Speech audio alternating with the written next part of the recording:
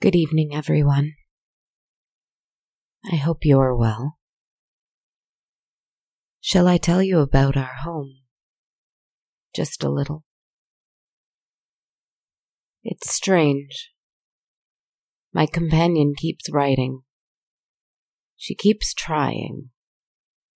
She's preoccupied with this because when it is gone, what will she have? And she's afraid because we keep hearing a knocking at the door. Not the front door, the balcony door. It has remained locked so far, but she insists that I stand watch. I promised that I would keep the monsters at bay, and so I must do exactly that. I must do that, so that she keeps writing. Because if she stops, what is to become of me? I will keep watch, my friend. Don't be afraid. Every so often a feather has deposited itself on the balcony. A black feather, a white feather, large and pure. I'm sure it's a sign. I'm sure it's a warning. But what can we do but remain vigilant and keep on track? We are not warmongers, she and I. I don't think there's any purpose to us seeking a fight when one will surely come to us anyway. Keep on track. Keep writing my stories. I have more. I always have more. We're so close. We will get there. And I will keep watch at the door. I won't let them stop you. Let me tell you a story. It will help. It is a sad, frightful, wondrous story. Let me tell it to you. There was once a little town called Cobblestone. Now it was not called this on any map, for it could not be found on any map. Not back in those long past years when I first visited this place, and not now either. But everyone called it Cobblestone, not because all of its roads were made of cobblestone itself, which they were, but because the town was so small and so closed in on itself that when anyone rode through its streets, everyone could hear the clip-clop of the horses' hooves against the cobblestones so loudly in their little homes. The sound would echo against the stone of the buildings, and it was almost deafening at times, so aggressive this sound was. If someone so much as tiptoed home in the middle of the night, everyone could hear the footsteps in their bedrooms. While it was once populated with perhaps 100 citizens or so, and it was a perfect, self-contained little society in the middle of nowhere. Eventually its people left. They did not leave all at once in droves. They left a few at a time. Something terrible had befallen the town. If anyone cared to discover this sudden change in the tiny, isolated town of Cobblestone, they would not be able to guess why it had been evacuated. But the truth was, it never had any visitors, and so no one noticed. One night, a young traveler stumbled upon this town, completely by happenstance. He was tired. He was hungry. He was alone. He had left another town because there was nothing for him there but pain and strife. And he would rather take his chances on the wide, wild world than on a place he knew had nothing for him but tears and hostility. He had hoped to find work. He didn't expect or want pity. He wanted to prove himself and start fresh. make a name for himself in some place, doing something, anything, as long as he could be a new version of himself that wouldn't let anyone hurt him ever again. This young man walked into the town, and he was instantly surprised to see all the windows shuttered on a day as pleasant as this. He was surprised that no one was walking along the roads. He was surprised to see abandoned wheelbarrows dusty from years of idleness. Moss and weeds grew along the cobblestone roads where they would normally be frequently maintained. Doors were swinging open or even falling off their hinges. Something was wrong here. Something was different, and something was off. It occurred to him that he was standing in the ghost of a town that once existed. This was no longer a town. Cobblestone had been abandoned long, long ago. There was nothing for him here. His heart sank as he realized that he hadn't found a new home. He had found at best a place to rest for the night. Perhaps he could find some food preserved in jars in a home or an old tavern, something of the like. This place would yield him one safe and comfortable night, he gathered, and perhaps some provisions for the journey he no doubt had ahead of him. But that was all. He rifled his way through a few homes, finding some jams and pickled goods here and there. There was spoiled meat and old fruit as well, as though the people living in those homes had left without even finishing their meal, for whatever reason.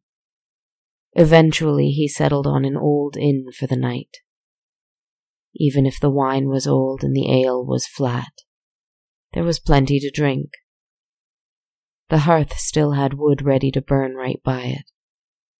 There were plenty of beds with blankets and cushions for him to rest in, and the door had a solid lock on it. He could be safe here. He could sleep well here. While he was sitting by the fire, quietly warming his feet and letting his eyelids droop as he sat in a soft chair for the first time in weeks, he let himself revel in the silence and the peace. Everything was so calm and still here. He almost mourned the fact that he would have to leave in the morning. But it was not morning yet. This place was all his right now, and he intended to enjoy it. He felt the soft kiss of sleep on his brow as darkness took over. But he was quickly awakened by what seemed to be the sound of screaming in the distance. It was shrill and terrible, and decidedly inhuman. Then it was followed by the sound of sharp pounding against the stones of the road. It was almost ear-shattering. He wondered if it was some kind of attack. Bullets, cannon fire perhaps. So loud it was. But then he realized as it grew closer and louder that it was the sound of hooves. Hooves, pounding against the roads. The sound of their steps reverberating off the buildings, creeping into the cracks under the door, relentless in his eardrums. The screaming still continued periodically, and he realized that it indeed wasn't a human. It was a horse, running through the town of Cobblestone. Did it have a rider? He waited for almost an hour, though it felt like a lifetime. The sound continued, and he determined that the horse must not have a rider. Why else would it be wandering, running and screaming, aimless and trapped? It must have been lost too, poor thing. And heaven knew the boy could greatly benefit from the company of a horse on his travels tomorrow. Carefully, tentatively, he opened the door and peeked his head outside. He saw the shadow of the beast up the road, pacing. He stepped out into the streets, walking slowly towards it. even in his worn-through cloth shoes, had a loud footfall in this strange place. He hoped to calm the beast, to approach it slowly and coax it towards a hitch post or stable or something, anything. He took 2 steps forward towards it, and the beast, silhouetted in the moonlight, stopped whinnying and walking, and suddenly stood still as stone. It looked up. It looked right at him. No, it looked right past him. He could only tell that the horse was black. He couldn't see any of its features. It was entirely in shadow. He couldn't see its eyes, but he could tell that it was looking at something behind him. Before he could turn to see what it was, he heard the simple yet blood-chilling sound of hard-heeled boots, slowly walking against the stones. He slowly turned and saw in the distance the figure of a person.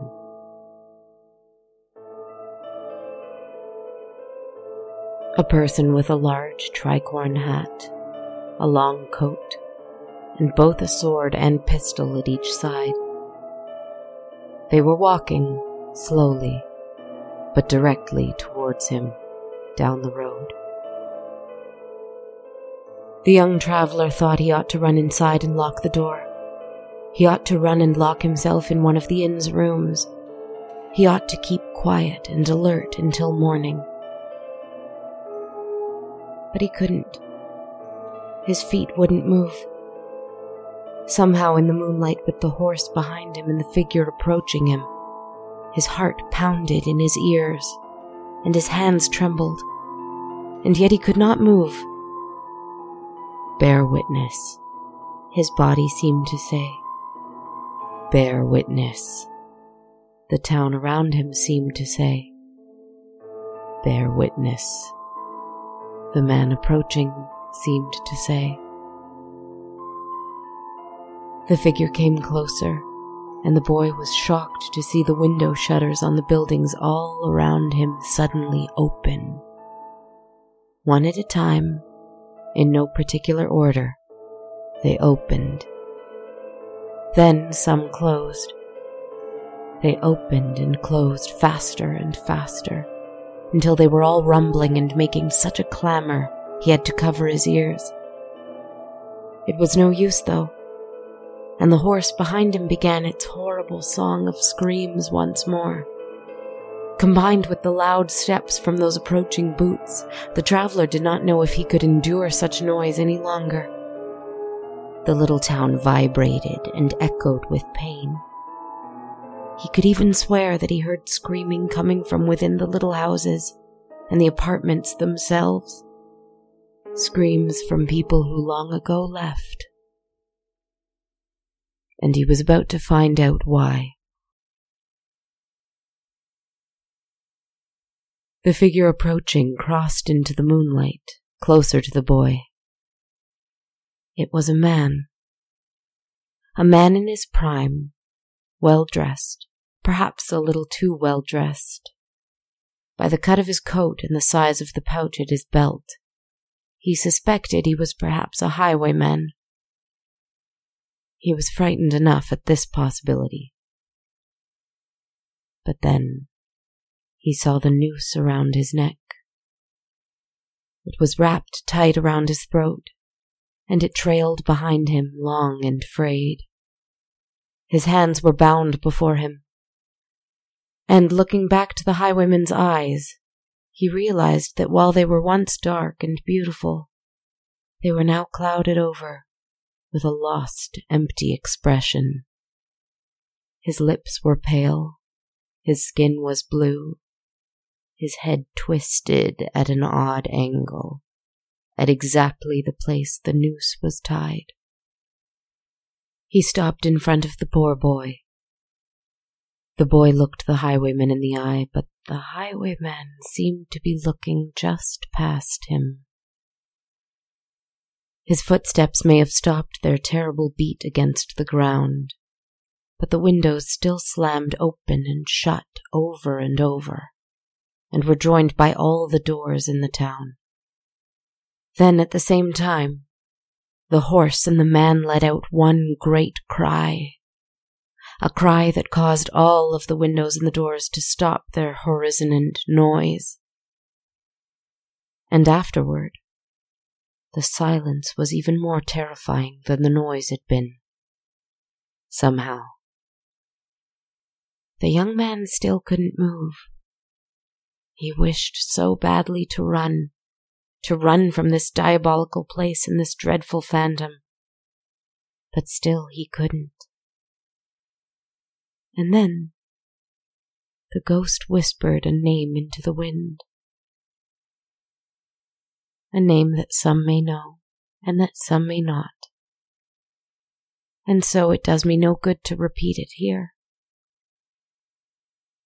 If you know the name of the highwayman, then you know the name of the horse. And if you know neither, then what does it matter? But he whispered her name, and the boy heard from behind him the gentle clip-clop of trotting hooves. It walked past the boy to the highwayman. He couldn't see much of the creature with its black fur in the moonlight, but he saw the blood trailing behind it. He smelled the gunpowder on it. He saw its clouded eyes, and those eyes looked into its master's eyes. Its master, the highwayman, couldn't even reach up to touch her snout. His hands were tied. The boy could see that he desperately wished he could, though. Poor lost beasts. The young man couldn't know for sure, but as he bore witness to their return to this place, he realized this place's history soon enough. The town had captured a notorious highwayman and brought him to justice itself, through capturing and destroying his beloved companion. The highwayman might have forgiven them killing him, but not killing his innocent friend. And so, every night they returned, and they would never leave the town in peace, ever. This was their town now. The next day the young man left the town of Cobblestone and never looked back. I met this young man once, of course, after he had found his happiness and his peace. He told me this story. But I met another person who stayed a night in Cobblestone. Another person who met the highwayman and heard his symphony of pain. But they, oddly enough, described his companion as a large black hound. And another traveler, yet, had also visited Cobblestone, and they could swear that it was a wailing black cat. All three of these travelers said they wished to know whether or not the highwayman had ever found peace. But they were too afraid to return. And so I went to Cobblestone instead. And you know what I saw? I saw the highwayman. I heard his echoing footfalls. I saw the doors and the windows rattling, the whole town crying out in pain for its terrible crime. And I heard the footfalls approaching behind me, walking towards the highwayman. But it was not a horse, nor a dog, nor a cat. She was a human. A person with black hair and clouded eyes that were once also dark and beautiful. A person who looked into the highwayman's eyes with sadness and regret and longing and pain.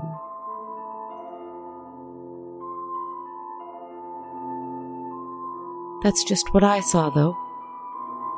Who knows what is truth?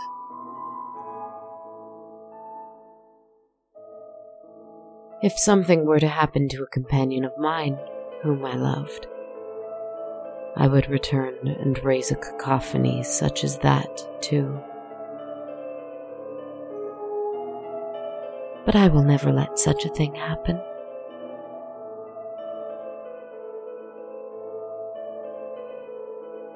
I will stand guard at the window. Just keep writing. We're almost there. Good night, my dear, dear friends. Be well.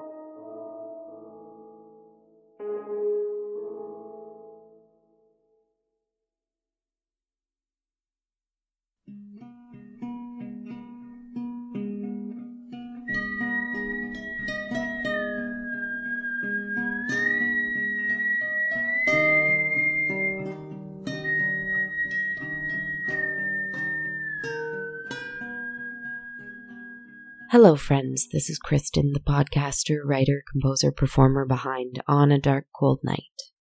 Thank you so much for tuning into episode 92 and welcome to February.